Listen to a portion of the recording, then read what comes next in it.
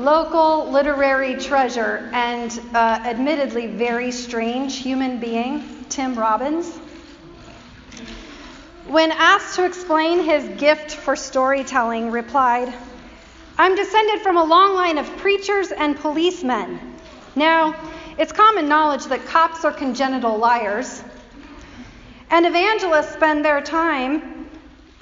lives telling fantastic tales in such a way as to convince otherwise rational people that they're factual. So I guess I come by my narrative inclinations naturally," he said. Let me be very clear from the outset then, as your preacher on this Easter Sunday morning, it is not my intention this morning to tell you a fantastic tale in such a way as to convince you otherwise rational people that it's factual. While facts certainly have their place in this world, I love a good fact now and then.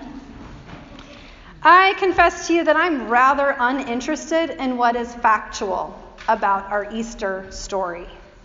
Frankly, whether Jesus in actuality was bodily resurrected from the dead is fairly uninteresting to me. Now, this might surprise you to hear this coming from your pastor. It might even shock you a little bit. If it shocks you and you want to say a prayer for my soul, I welcome all prayers. What I find most fascinating about this story is that whatever did or did not happen at the sun-streaked dawning of that day 2,000 plus years ago, it was not the final chapter of the Jesus story.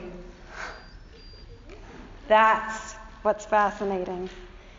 First, the women, and then eventually many others went on to not just proclaim life from the tomb, but to live it and embody it in community with one another. So skipping factual altogether, what is true about this story? Now that's a different question, and that is a question that very much interests me. So let's start here. In a 2018 Christian Century article written by John Dominic Crossan and Sarah Sexton Crossan, it was called Rising Up with Christ, they shared about their family's trip to Turkey, visiting Byzantine cathedrals that were carved into volcanic rocks in Cappadocia. And while exploring, they noticed 15 frescoes from the life of Christ, and each one had a plaque that was in English describing what was happening in the scene. And much to their surprise, when they reached the fresco that depicted the resurrection appearance of Jesus, in the English text, instead of using the English word resurrection, the plaque used the Greek word anastasis.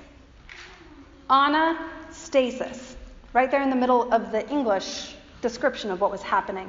Anastasis, literally in Greek, means uprising. How fascinating to reconsider our inherited assumptions about the story and to instead consider how it might be an uprising, resurrection as an uprising. Now, I associate this framing, this understanding of resurrection as uprising, with Jonathan, because he uses this language. And I asked him this week, Jonathan, where did you first encounter that idea?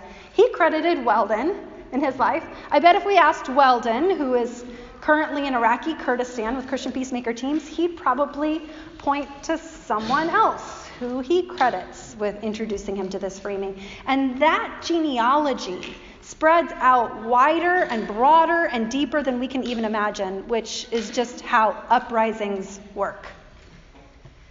What is true in our Easter story is uprising. What is true is that 2,000 years later, we are remarkably still following a prophet, the promised one, who was killed by the empire, executed, capital punishment at the hands of the empire. And whatever you believe or don't about the bodily resurrection, what is true is that Jesus' death at the hands of the political authorities who were threatened by his liberation movement, that death was not the final word. Thanks be to God. The empire tried its best to squash the Jesus way of liberating love by killing him. And the empire failed. Miserably, we can say 2,000 years later. Because life rose up. Because people, empowered by the Spirit of God, the living Spirit of God, rose up. They rose up to proclaim and to live liberation together in communities that walked the way of Jesus together, that continued to share bread with one another and with all who had need, that continued to challenge political and religious powers, that brought good news to the poor, proclaimed release to the captives, and freed those oppressed by the world's powers. The buried mustard seed of the Jesus movement, the Jesus way, the Jesus revolution, grew into a large tree that became shade for the heat struck and home for the winged ones. Thanks be to God. Amen. That is what is true about our story. Christ is risen. And I'm going to add a second verse to our Easter proclamation, our familiar one this morning, and it's this. Together in the uprising. And then you say, together in the uprising indeed. Together in the uprising. Together in the uprising indeed. Woo! And maybe by the third time we do it, it'll sound like we really mean it. What is true in our Easter story is that women initiated and led this liberation movement from the tomb. And not just any women, but women of color from an oppressed and marginalized people. Lest we forget that the long history of women of color leading liberation movements out of tombs extends back as far as the eye can see, woven silently and almost imperceptibly through our history and through our Bible. Women of color, part of a colonized and oppressed people, are the stars of our story today. Mary Magdalene and the other Mary. These are the names of our prophet sisters. Come and see. They heard the invitation, and they came, and they saw. Go and tell. They heard the commissioning, and so they went, and they told. And those women led a nonviolent uprising of liberation, a powerful insurrection of love, and we are sitting here today because of them. I've never gotten a clap before in a sermon. Nice. I didn't. The women got it. So let's hear this morning resurrection good news, proclaimed by a few dispatches from the uprising. That's what I'm calling our sermon this morning, dispatches from the uprising. Because women of color, part of colonized and oppressed peoples, are still the stars of the show, leading liberation movements out of tombs from time immemorial. And when I discovered this past week to be the core invitation that I sensed out of our gospel reading this morning, I cannot tell you the amount of joy that this labor engendered in me. Dispatches from the uprising necessarily takes us to tombs. So that's not to say that all the news here is good news, because, tombs. But what joy to bear witness to the uprisings of life and the insurrections of love that are emerging from those tombs. What joy to amplify and tell these undertold stories. Christ is risen. Christ is risen. Together in the uprising. Together in the uprising. It's a mouthful, I know, but you're doing a great job. When the high priestess of soul, Nina Simone, in 1963 heard about the tragic death of 4 young girls who had been bombed in the 16th Street Baptist Church in Birmingham, Alabama, by white supremacists, it was a significant catalyst in her more fully embracing her role not just as artist, but also as activist. She turned to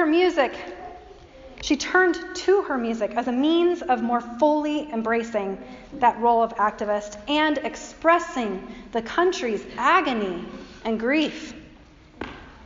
For Women and Simone's other evocative anthems sang a truth that the world needed to hear, and she became much more self-consciously an activist artist, finding her home and her calling in the movement for Black liberation. Some of you may know that Seattle Rep is currently staging a production of Nina Simone For Women. I get to see it in another week or two, so I wish I'd already seen it to be able to tell you about it. But I'm very excited about it. It's a show that incorporates storytelling and debate and music.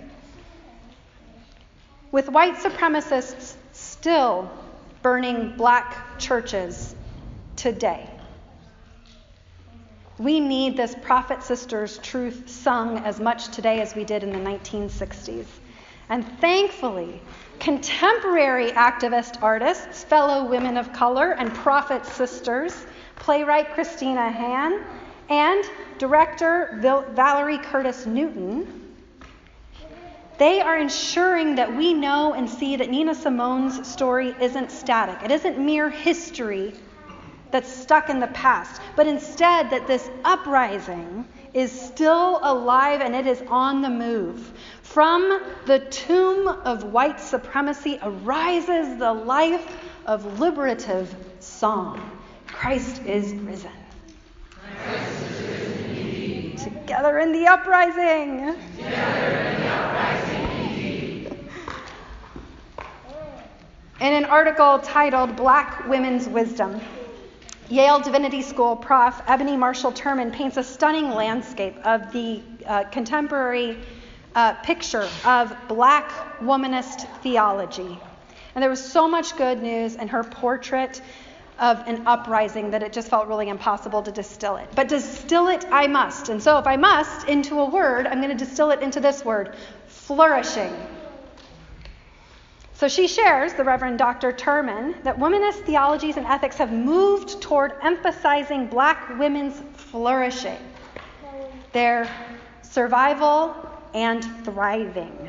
And this flourishing, according to the Reverend Dr. Turman, includes Black women's celebration, Black women's joy, Black women's self-care, and squad care, and Black girl magic, all of which are proactive mechanisms of resistance in a world that continues to despise Black women.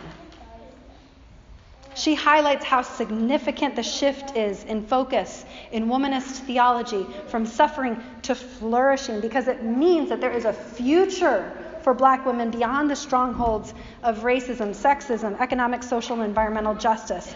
A future that is proclaimed and exegeted in our biblical text, nourished and practiced by a holy cloud of genius Black women preachers, scholars, thinkers, leaders, that she names by name. And I mean, the article is just full of these genius women who are leading this movement in the church and beyond.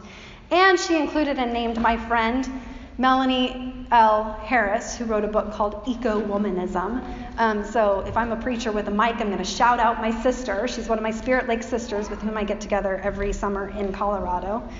And her eco-womanist vision is also good news for our ailing creation. And in this Earth Day time, oh, that is good news to know that we have Black women at the forefront helping us know how we're going to save God's creation.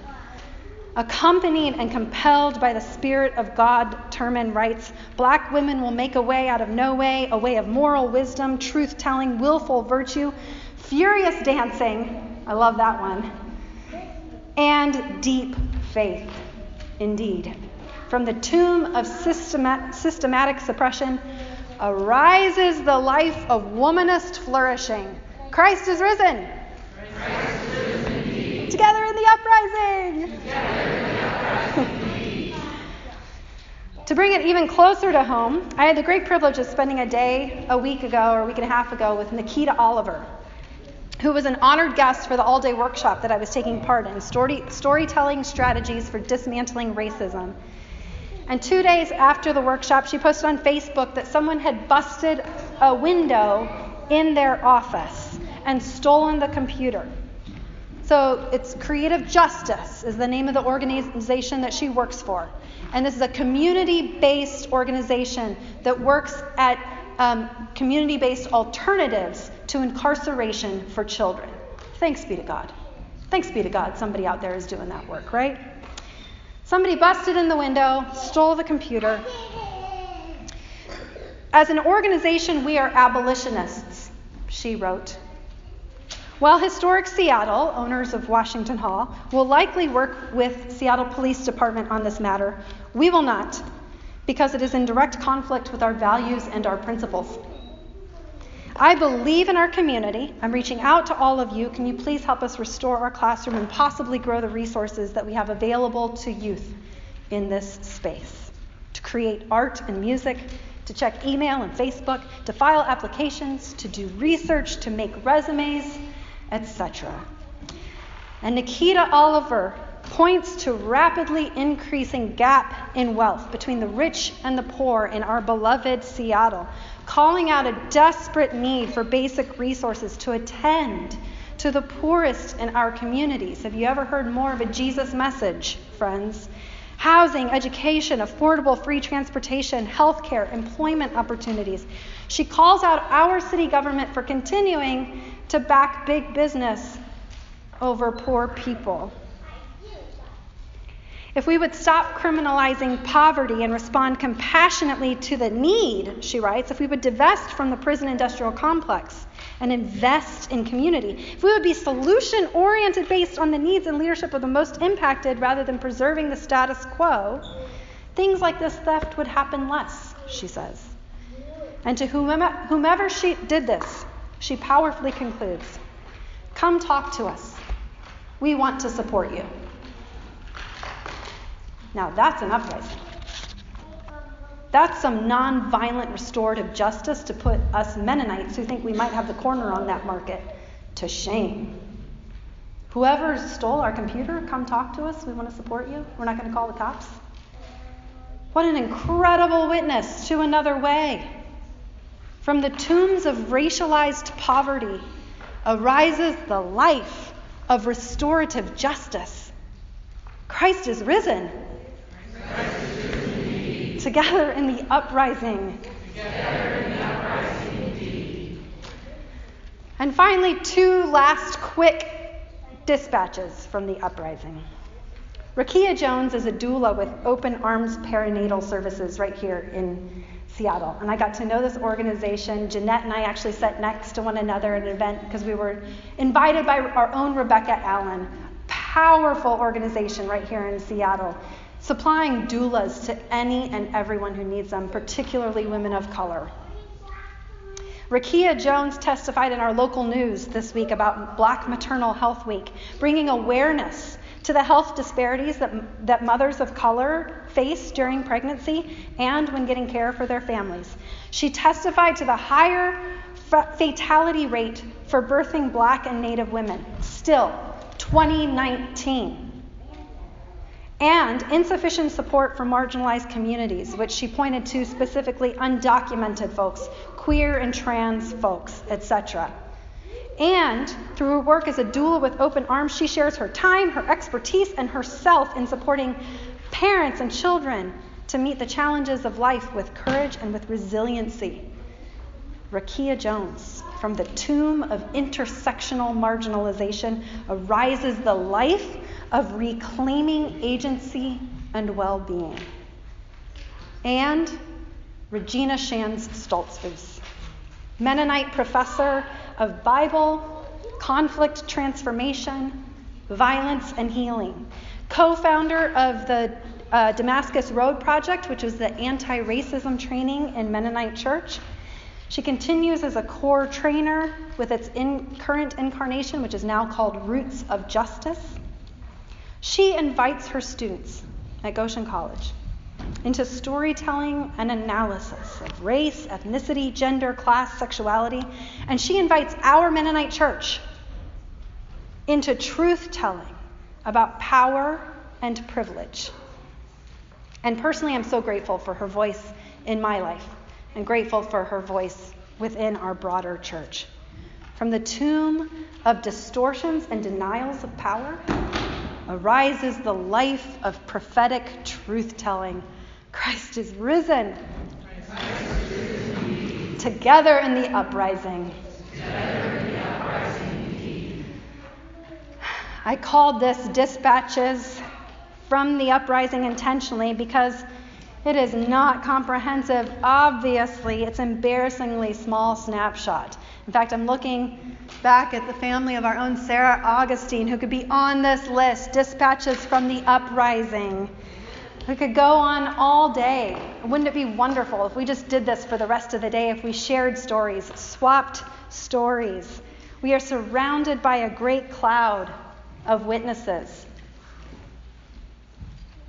A great cloud of resurrection proclaimers. A great cloud of prophet sisters proclaiming and leading nonviolent uprisings of liberation and powerful insurrections of love. Thanks be to God. One of the amazing miracles of our Easter story this morning, I think, is the fact, and here's an indisputable fact, that Mary of Magdala and the other Mary survived as first witnesses, as leaders in the movement of liberation and life from Jesus' tomb. It is a miracle for the ages that these powerful women of color liberators are remembered, and remembered by name. What? That's a miracle, y'all. The empire tried to squash the Jesus way of liberating love by killing him, and the empire failed miserably. Makes you want to look at the cross and just laugh. They failed miserably to squash that movement of liberation and love. Here we are. Because life rose up. Because people empowered by the Spirit of God rose up to proclaim life and liberation together in communities that walked the way of Jesus together. Communities that shared bread, that continued to challenge political and religious powers, that brought good news to the poor, proclaimed release to the captives, and freed those oppressed by the world's powers. The buried mustard seed of the Jesus movement, the Jesus way, the Jesus revolution grew into a huge tree to provide shade for the heat-struck and home for the winged ones. The Jesus way is not to be found at the tomb, friends. The Jesus way is in the uprising, leading from the tomb into life. Christ is risen. Together in the uprising. Amen. The news today is very good. Let us sing.